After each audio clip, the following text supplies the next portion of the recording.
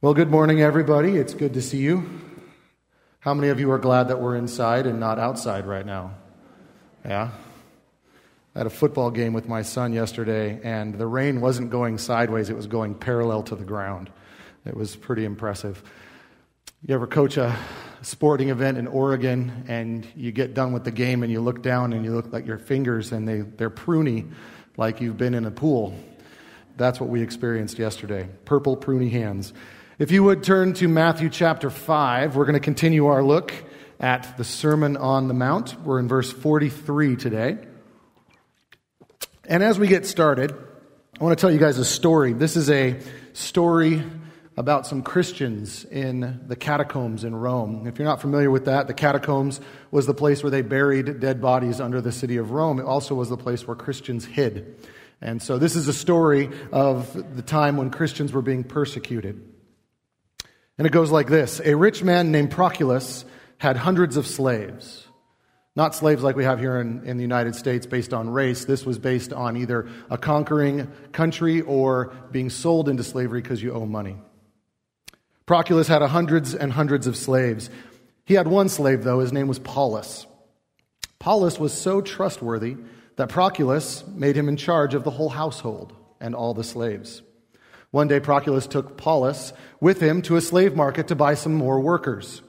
Before the bargaining began, the two men walked through all the slaves to assess them. Among the slaves stood a weak old man, barely able to stand. By far the worst slave of the bunch. Paulus went to his owner and said, "Master, we've got to buy this man." Proculus said, "This guy's worthless. Look at him. He can't do anything." Paulus insisted, "Go ahead, buy him. I promise you. He's cheap. The work will not drop off. You will get all the work done if you buy this man." So Proculus agreed. He said, "Paulus, I don't know what you're doing, but we'll buy this elderly slave."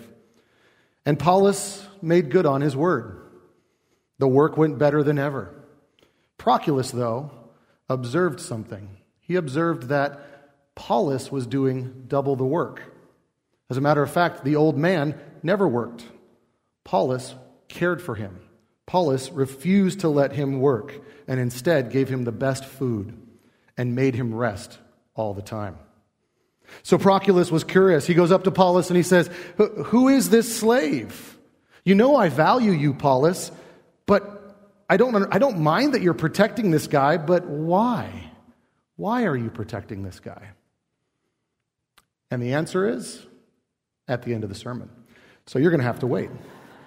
So as we get into this sermon today, the place where we're at is we're at the sixth antithesis. This is the sixth statement where Jesus starts off and says, "You've heard it said, but I say to you." So he's done this 6 times, quoting the Old Testament, actually not even quoting the Old Testament sometimes, quoting the teachers of the law and saying, "You're getting it wrong. You got it wrong." Jesus is going to tell us how to get it right. I came across a quote this week. C.S. Lewis one time was confronted by a critic who said, "You know, C.S. Lewis, you don't have any love for the Sermon on the Mount. As a matter of fact, I don't think you like the Sermon on the Mount." And C.S. Lewis said, "Well, as to caring for the Sermon on the Mount, if caring for it means liking it and enjoying it, I suppose no one can care for it. Because, who likes being knocked flat on their face by a sledgehammer? I can hardly imagine anything more deadly to a spiritual condition than to enjoy Jesus' calling us out in the Sermon on the Mount." And I think that's what we need to get here, is as we're going through this, there is a part of this that is encouraging, and we're to go, yes, this is our Savior, and this is what He's teaching us. But some of this, like C.S. Lewis says, is a sledgehammer to the face, because we recognize we're not where we're supposed to be. But the good news is, Jesus commands and He equips. He doesn't just command and leave us there and say, "Oh yeah, good luck on getting that to work." Instead, He says, "This is what I demand of you, and I'm going to provide the help to do it." And the Sermon on the Mount is helping us see the evidence of what the Lord should be doing in our hearts on a daily basis. So our big idea today is because kingdom citizens have experienced the love of God through Christ, we can be freed to love our enemies. Because kingdom citizens have experienced the love of God through Christ, we can be freed to love our enemies. Now, each of these words means something. So it's not just being a member of a church. It's not just saying I'm a Christian. It's being an actual citizen of the kingdom of Jesus. Jesus is the king of this country, and we are to be a part of his realm. And these kingdom citizens have experienced the love of God. We've felt it. We've bathed in it. We are basking in the love of God that we get through Jesus Christ.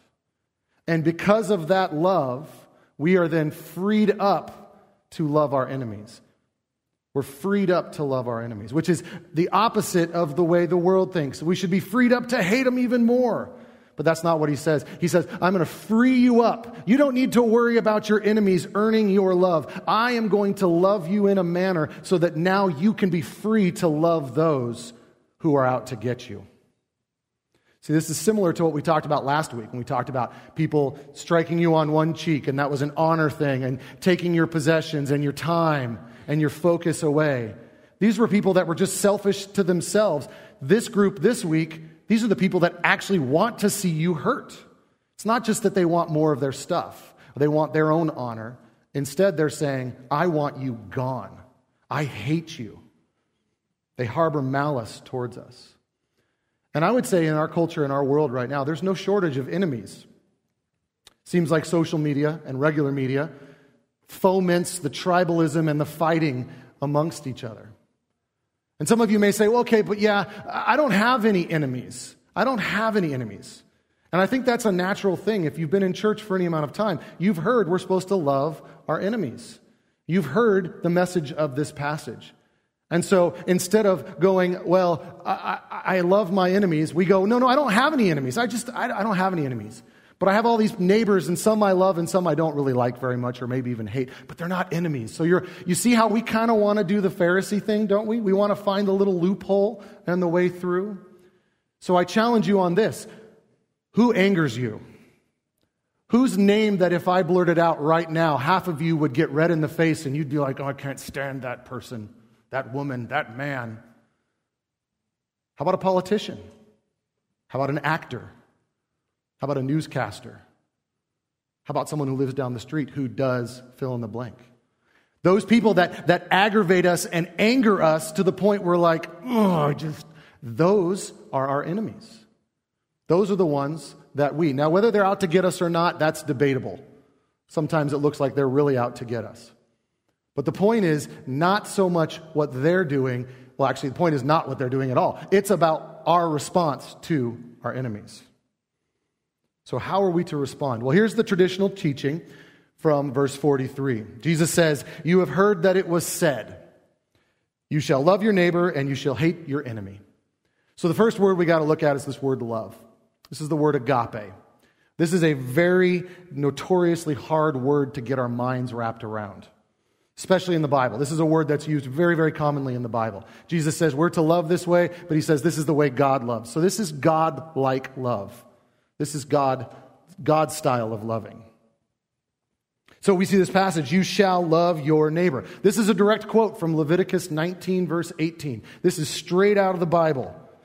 But unlike the other antithesis that we saw before, there's an addition. And the addition is not in the Bible, and it is hate your enemy. So what the Pharisees and the scribes and the Sadducees and all these guys were teaching was love your neighbor and hate everybody who's not. Hate your enemy. Hate those who are against you. But this hate part was not directly from the Bible. What they had done is they had inferred it from a whole slew of passages.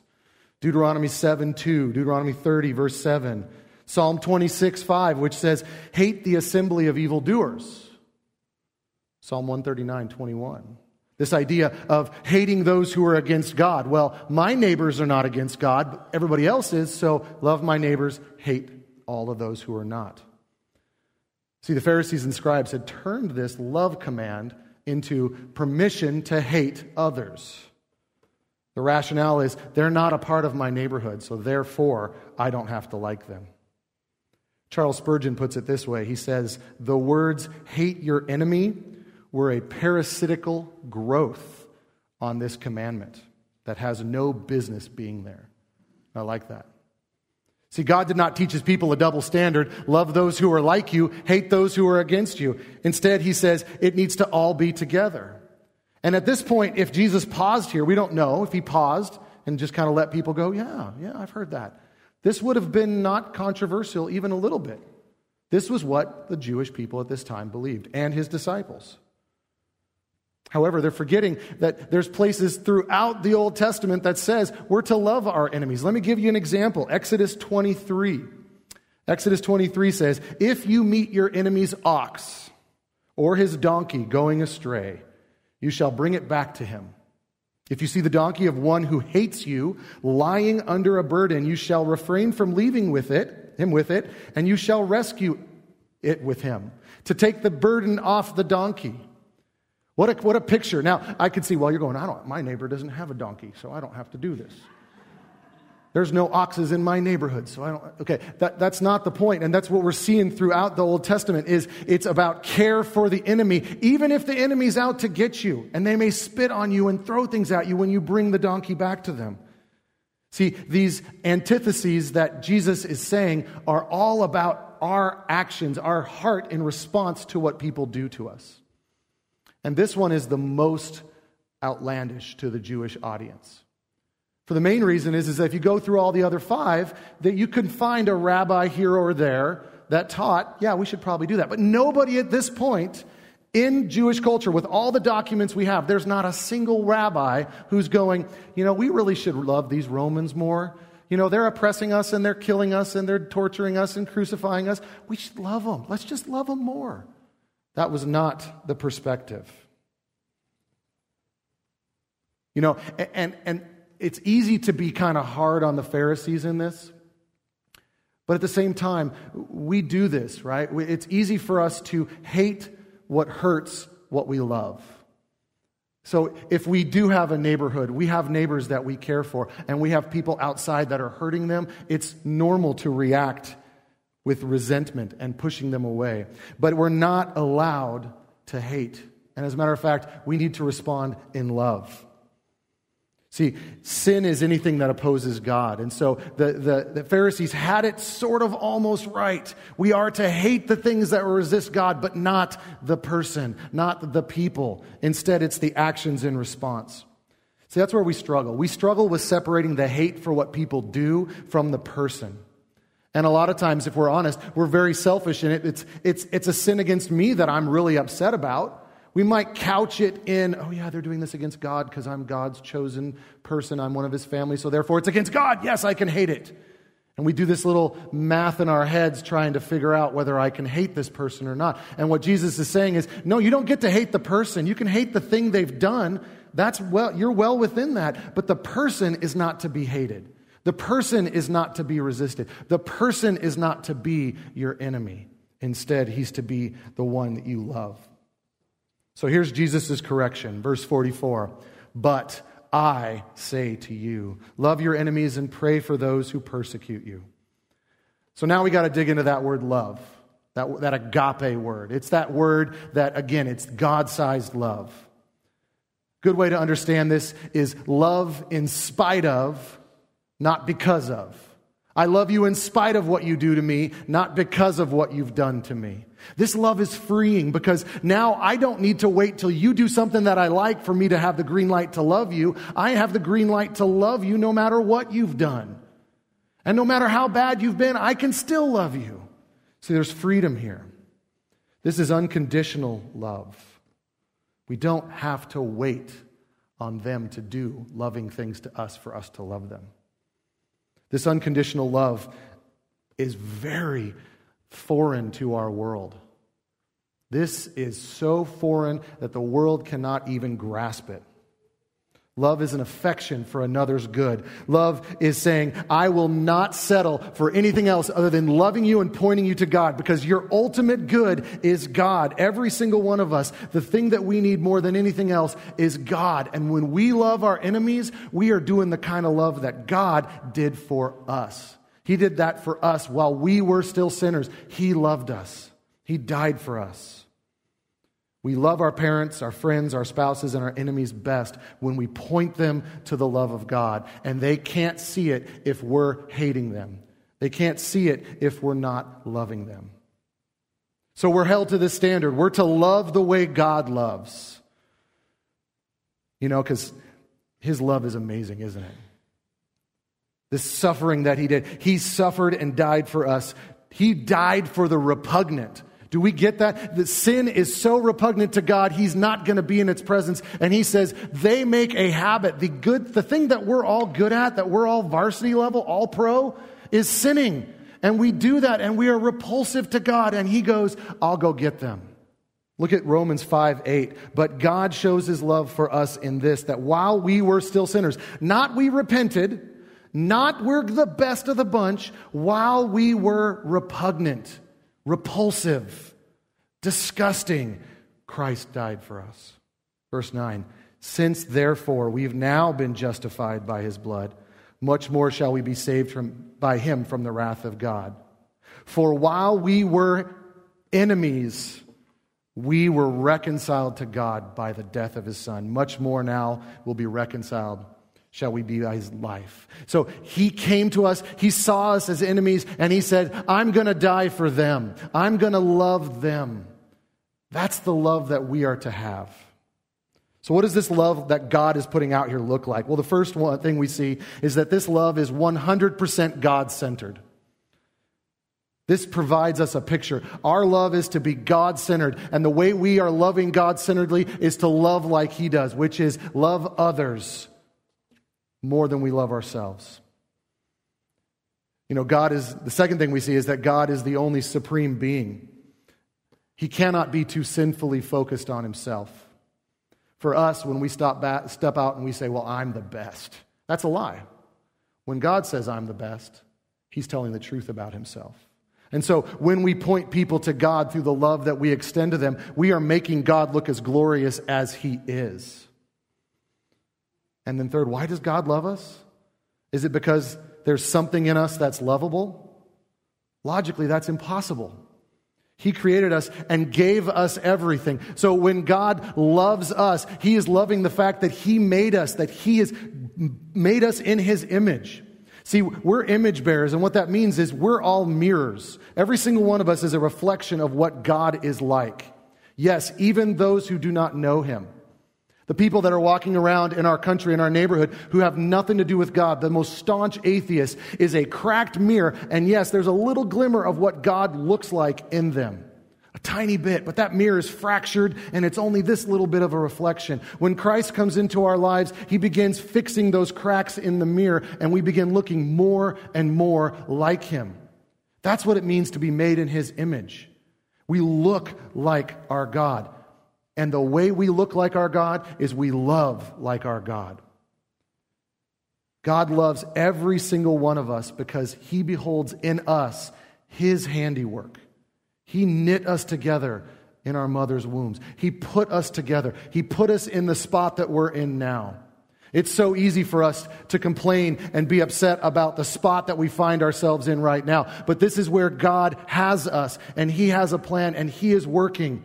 And we are to reflect that to the people around us. See, God's love is God-centered. That means we burn to see His character and glory expressed everywhere. Every single thing is to point back to God. Pleasure and delight in Him, in the gift of His love, overflowing to those around us. Now, I know the word love, we have lots of different ways we use it. No different from this time in Jesus' time. There were 4 main words that were used for love. The first one was eros. This is where we get the word erotic. It means romantic or sexual love. This word is never used for God's love in the Bible. Not once. The second word is storge, which is a word that means familial love, like family love.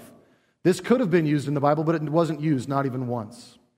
Then there's the word phileo, which is where we get philanthropy, the love of man, philharmonic, the love of music, Anglophile, person who loves England, and Philadelphia, the city of brotherly love. This is a strong affection. This is also not used for God's love for us. Instead, agape is the word. This word agape is love with no variableness. My love doesn't increase by what you've done or decrease by what you've done. You might say that this is love for no reason at all, or love even when there's ample reason to not love. This is the love that God extends to us, this agape love. See, there's nothing you can do to make God love you more, and there's nothing you can do to make God love you less. It's unconditional. Little boy asked his dad, "Daddy, how does God love us?" "Son, God loves us with unconditional love." Little boy thought for a second. "Well, what does that mean, Dad?" So the dad sat there for a second. He said, "Well, do you remember the 2 boys that lived next door to us and how they got a brand new cute little puppy for Christmas?" The little boy says, "Yeah, I remember." He goes, "Do you remember how those 2 boys used to tease it and hit it with sticks and throw things at it and call it names?" And the boy went, "Yeah, I remember that." He goes, "Do you also remember how when the boys would leave and come back, the puppy would wag its tail like it was going to wag it off and lick in their faces and jump up on them and excited to see them?" And the little boy said, "Yeah." His dad goes, "That's unconditional love. They didn't deserve the love that puppy gave them, but yet the puppy loved him anyways." So the father then made his point. He said, God loves us unconditionally.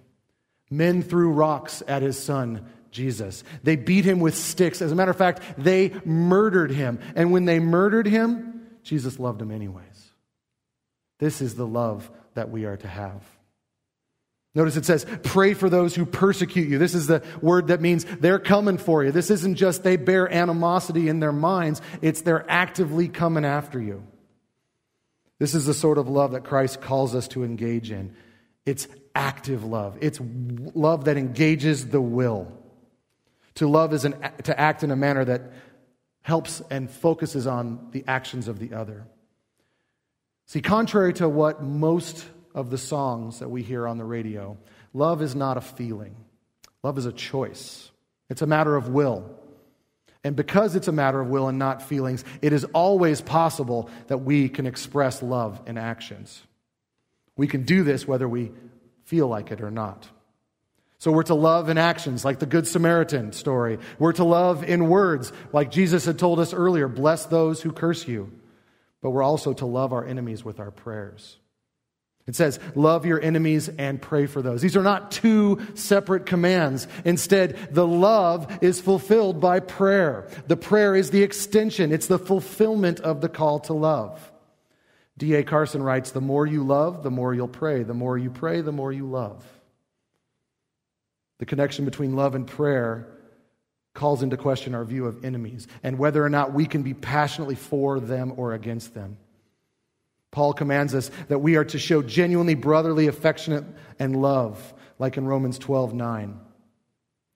We are to love them emotionally.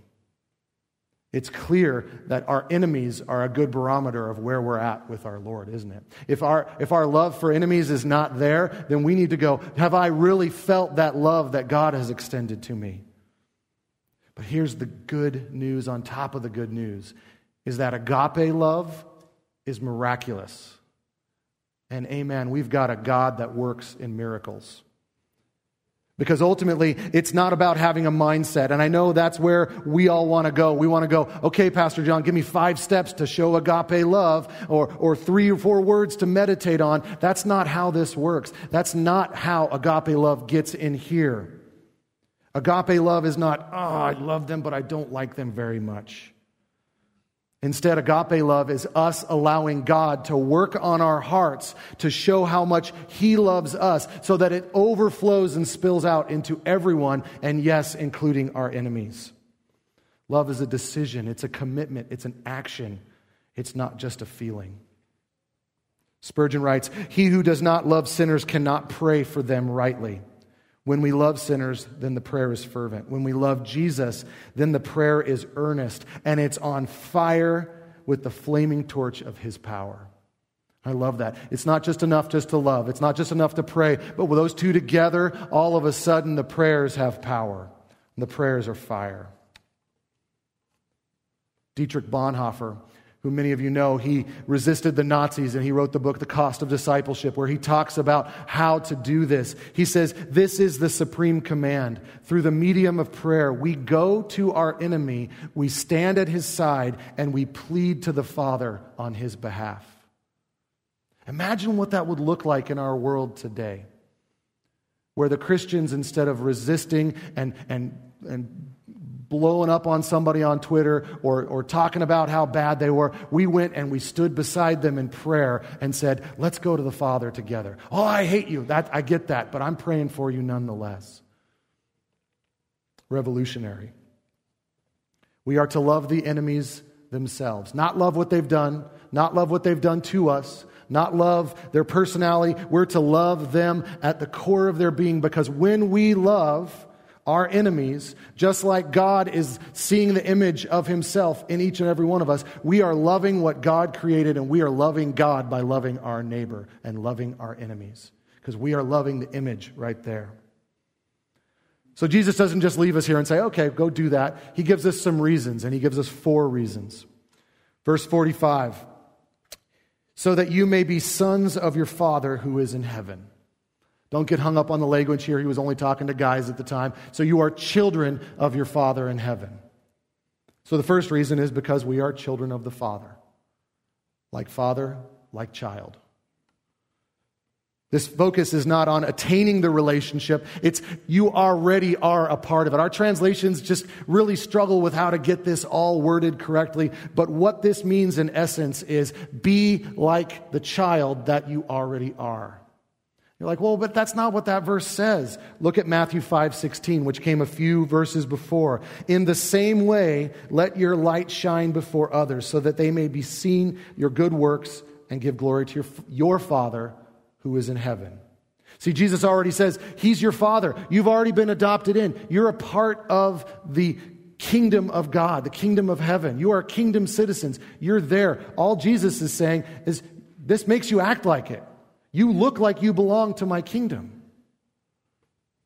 This passage is not about telling us how to get into the kingdom, but how we react because we are in the kingdom. If you love your enemies the way God loves his enemies, then you show that you are the child of God. This proves you've been born again. One of the things Jesus is doing throughout this is he's doing 2 things. He's saying, here's where you need to be. And if you're not there, check yourself and I'll help you get there. But you need to be honest with yourself. Do I love my enemies? Do I only love those who are like me? Do I only love those who are in my tribe? Or do I love my enemies? Do I pray for my enemies? I know we've got prayer warriors in here who pray all the time for everybody in this room. But how about the people that are the enemies of the people in this room? Are we praying? See, we have an intimacy with God here, and this is what he's talking about. We are like a child with a parent. How amazing is that God that created the universe has a relationship with us, and it deepens by loving like he does. And to think about it, Jesus' own son on the cross, what does he pray? He doesn't mock them. He doesn't put them down. If you only knew what you were doing. He says, Lord, forgive them. Father, forgive them, for they don't know what they're doing. He prays for those who are actively murdering him, and that's the picture of how we're to be. The next thing we see, verse 45, the second part of 45, for he makes the sun rise on the evil and on the good, and sends rain on the just and the unjust. So the second reason why we are to love our enemies is because God is gracious to all. And we are to be like our Father and be gracious to all. I love the Message translation. It says, God gives his best to everyone regardless of who they are. This is common grace. This is the idea that God sends rain on everyone, like we saw yesterday, amen? It's not like, hey, the Christians, they got rain on their fields, and the non-Christians, they have no rain over here. No, it's rain for everybody, and yes, sometimes even sun for everybody. And when that is, that's God's grace, because again, he is loving the image, loving what he has made in every single one of us. This idea of the just and the unjust just means righteous and unrighteous. John Piper writes, if you are his, then his character is in you. You will be inclined to do what he does. God loves his enemies, the evil and the unrighteous, in sending rain and sunshine instead of instant judgment. See, the world's way doesn't work this way. The world's way is, I'm only going to look out for me. I'm going to take care of what I want. Instead, the kingdom citizens say, no, I love you in spite. The Father shows his love to his enemies every day with the sun and the rain. He has every right to retaliate. They are an offense to him. They are repugnant. But instead, he says, no, I'm going to love them. I'm giving them a chance. God withholding his judgment, our world gets it wrong. They think it means there is no God. But what it means that the God that they are in active rebellion against loves them and is gracious in saying, I don't want any to perish, but I want all to come to a saving faith. And we are to love that same way. We're love in spite of, not because of. Verse 46, for if you love those who love you, what reward do you have? Do not even tax collectors do the same? And if you greet only your brothers, what more are you doing than others? Do not even the Gentiles do the same? So what Jesus is saying here is, you can do better than the status quo. You can do better than the world's way. You can do better than the you scratch my back, I'll scratch your back. This self-serving pragmatism where I only do good things because I know good things are going to come to me. A few years ago, there was a movie and a bunch of television commercials about paying it forward. You guys remember that? It was the idea of, I'm going to do something nice to this person, and then that guy's going to see that I did something nice, and they'll do something nice. And in the commercial, it worked its way all the way back around so that I got something nice done to me. See, our world can't even talk about doing something altruistic for no reason other than to be nice without saying, yeah, and if you're nice, you're going to get niceness back to you. See, that's how our world works. I'm only going to do it if it meets my needs, not if it meets the needs of the other. And the tax collectors were a great example of this. Tax collectors being brought out here would have been stunning. There were jaws dropping open. As you know, the tax collectors were licensed robbers. They had the power of the Roman Empire behind them. They would farm out the tax collecting to local Jews who would then have the ability to go, you know what, I want a little more money. And they couldn't say no to him. Licensed robbers. He says, that's what you're like if you just love those who love you. Then he goes into the Gentiles. These Gentiles were outside of God's family. As a matter of fact, some rabbis debated whether it was okay to save a Gentile from drowning. Because if you saved them, they might have more kids and there'd be more Gentiles and they're the enemy, so let's let them drown. What a way to look at a fellow image bearer of God. They're only fit for destruction. Ultimately, we are to treat them as image bearers, not as enemies. And then finally, verse 48, you therefore must be perfect as your heavenly Father is perfect.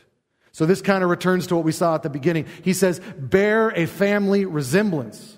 Look like your Father in heaven.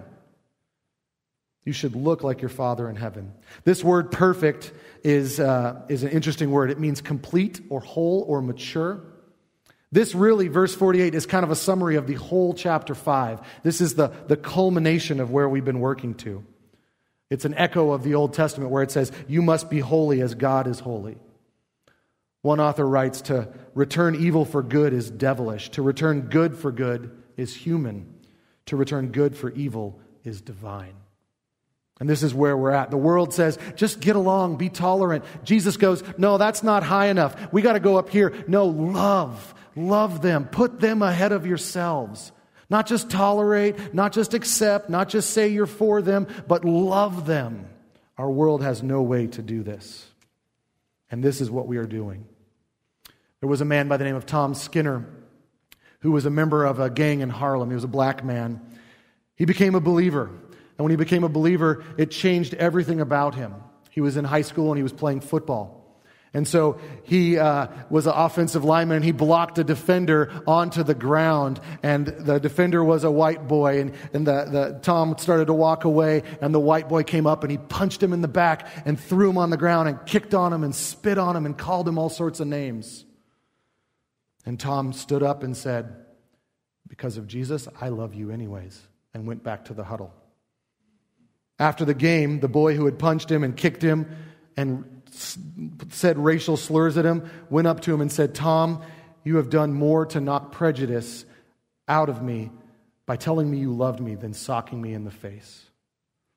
We are to overcome evil with good. Now, there's plenty of stories like this. And I had to pick and choose so many stories of loving your enemy. And many of the ones we find have good, happy endings. But notice here, Jesus doesn't say, love your enemy so they'll be your best buddy in the future. He says, love your enemy because I've loved you, which is inherent in the word agape. He's not promising us that if we love our enemy, that we're going to be best buds.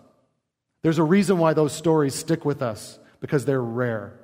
They're few and far between. But our allegiance is to our King, because we are kingdom citizens if we're in Christ. And so we do it unto the King, not to get that. And if He gives that, that's just extra grace He's extending. This idea of being perfect is not meant to say, you got to be absolutely right every single time, but it's giving us a picture of where we're going. In 2 Timothy 1:9 and Ephesians 1:3, it says, you must be wholly blameless, which is another way of saying perfect.